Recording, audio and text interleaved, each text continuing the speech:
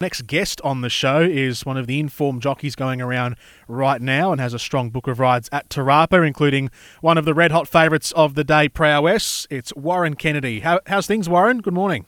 Yeah, good morning. Good yourself. We're sitting in Hastings. Beautiful day here, but looking forward to tomorrow as well.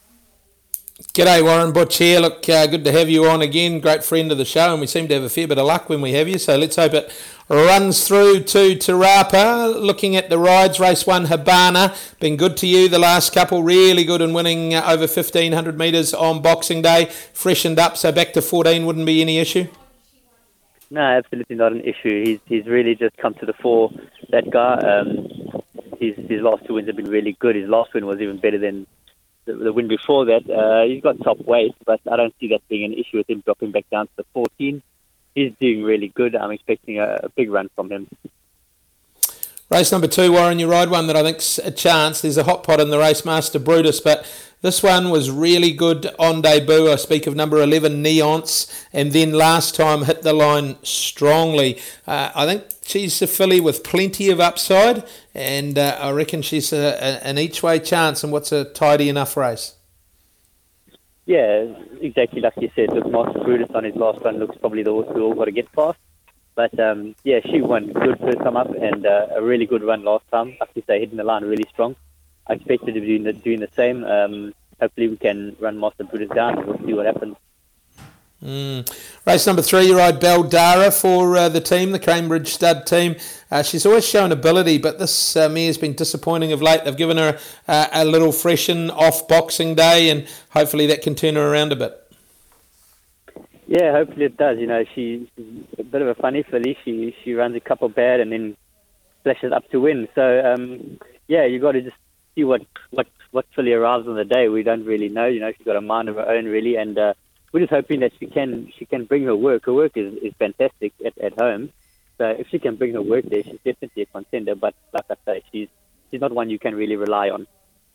One I think you can rely on, and I know you've got a wife and daughters, but I reckon this girl would be somewhere near the top of your parade. Prowess, race 4, number 1. She was super in winning $1 million race for you last time, and she'll go around the hottest of favourites of the day, of the month, if not the year. And I thought it was only bad luck that could beat her, Warren.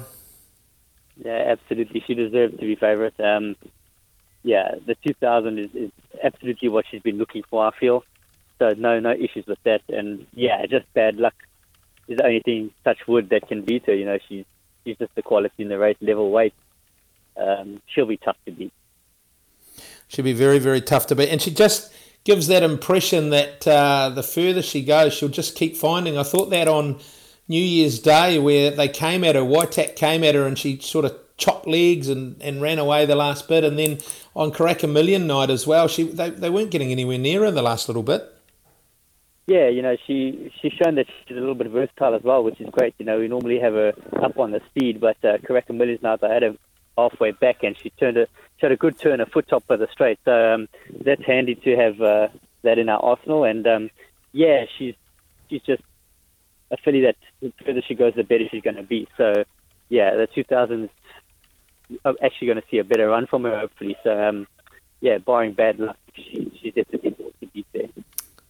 Rising Storm in race 5, a nice each-way chance for Stephen Marsh. Got a good draw and should get a nice run. Yeah, she will. Got a handy draw. Probably one of the more difficult races on the card, I thought. Pretty open. She's really on her. She does the distance. She'll be giving a good account of herself. Just a bit of luck in running, and hopefully we can be there. Another one that was good to you on Boxing Day was Defibrillate. Got the job done at Group 1 level in the Zabeel Classic.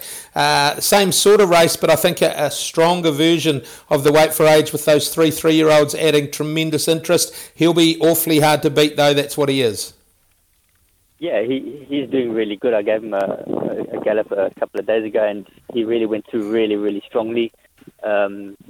It's interesting with the 3-year-olds in the race. That gives it another dynamic, the whole race. But he's a strong boy. He's competitive at this level, and you know he won a really good race last time. And I'm expecting him to be right there as well. You know, we'll see how good the 3-year-olds and with the weight we've got to give them. But he's an honest boy, and he'll give him his best. For sure. Race 7, Candy Cane. Been racing pretty well, Candy Cane, and you pick up the ride here for Glen Old. I thought would be competitive again. Yeah, absolutely. I thought also quite a difficult little race. We're probably hoping for a place there, but with a bit of luck in running, maybe we can get past the post first. We'll see, but definitely in with a chance.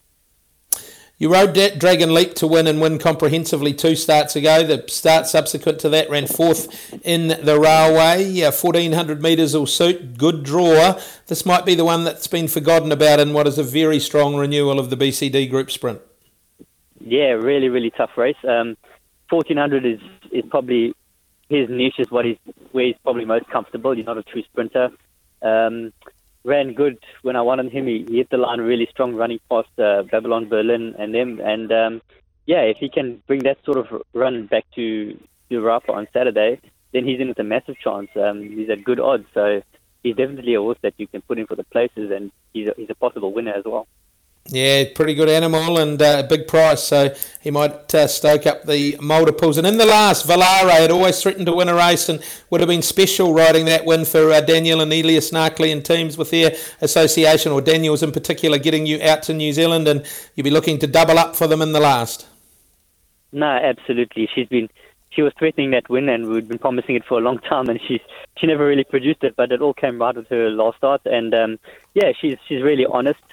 She gives her best every time she runs. So that's all you can expect from those sort of fillies. All you want from them, and hopefully with a bit of luck in running, she can be there again. Yeah, and she's got the good draw to do that. Righto, Warren, you're not allowed to say prowess, but outside of her, what did you think might be your best ride? Oh, a tough one. I'd go with a little bit of an outsider there. I'll go with, obviously the Fibrillate's got a big chance, but I'd probably lead towards Dragon Leap. Yeah, Dragon Leap in a really competitive race. If the best version of him turned up, he would be awfully hard to handle. Thanks for your time, Warren. I know you're busy. Appreciate it, and we'll look forward to seeing you at Te Rapa. Pleasure, Butch. We'll see you then. Thanks, mate.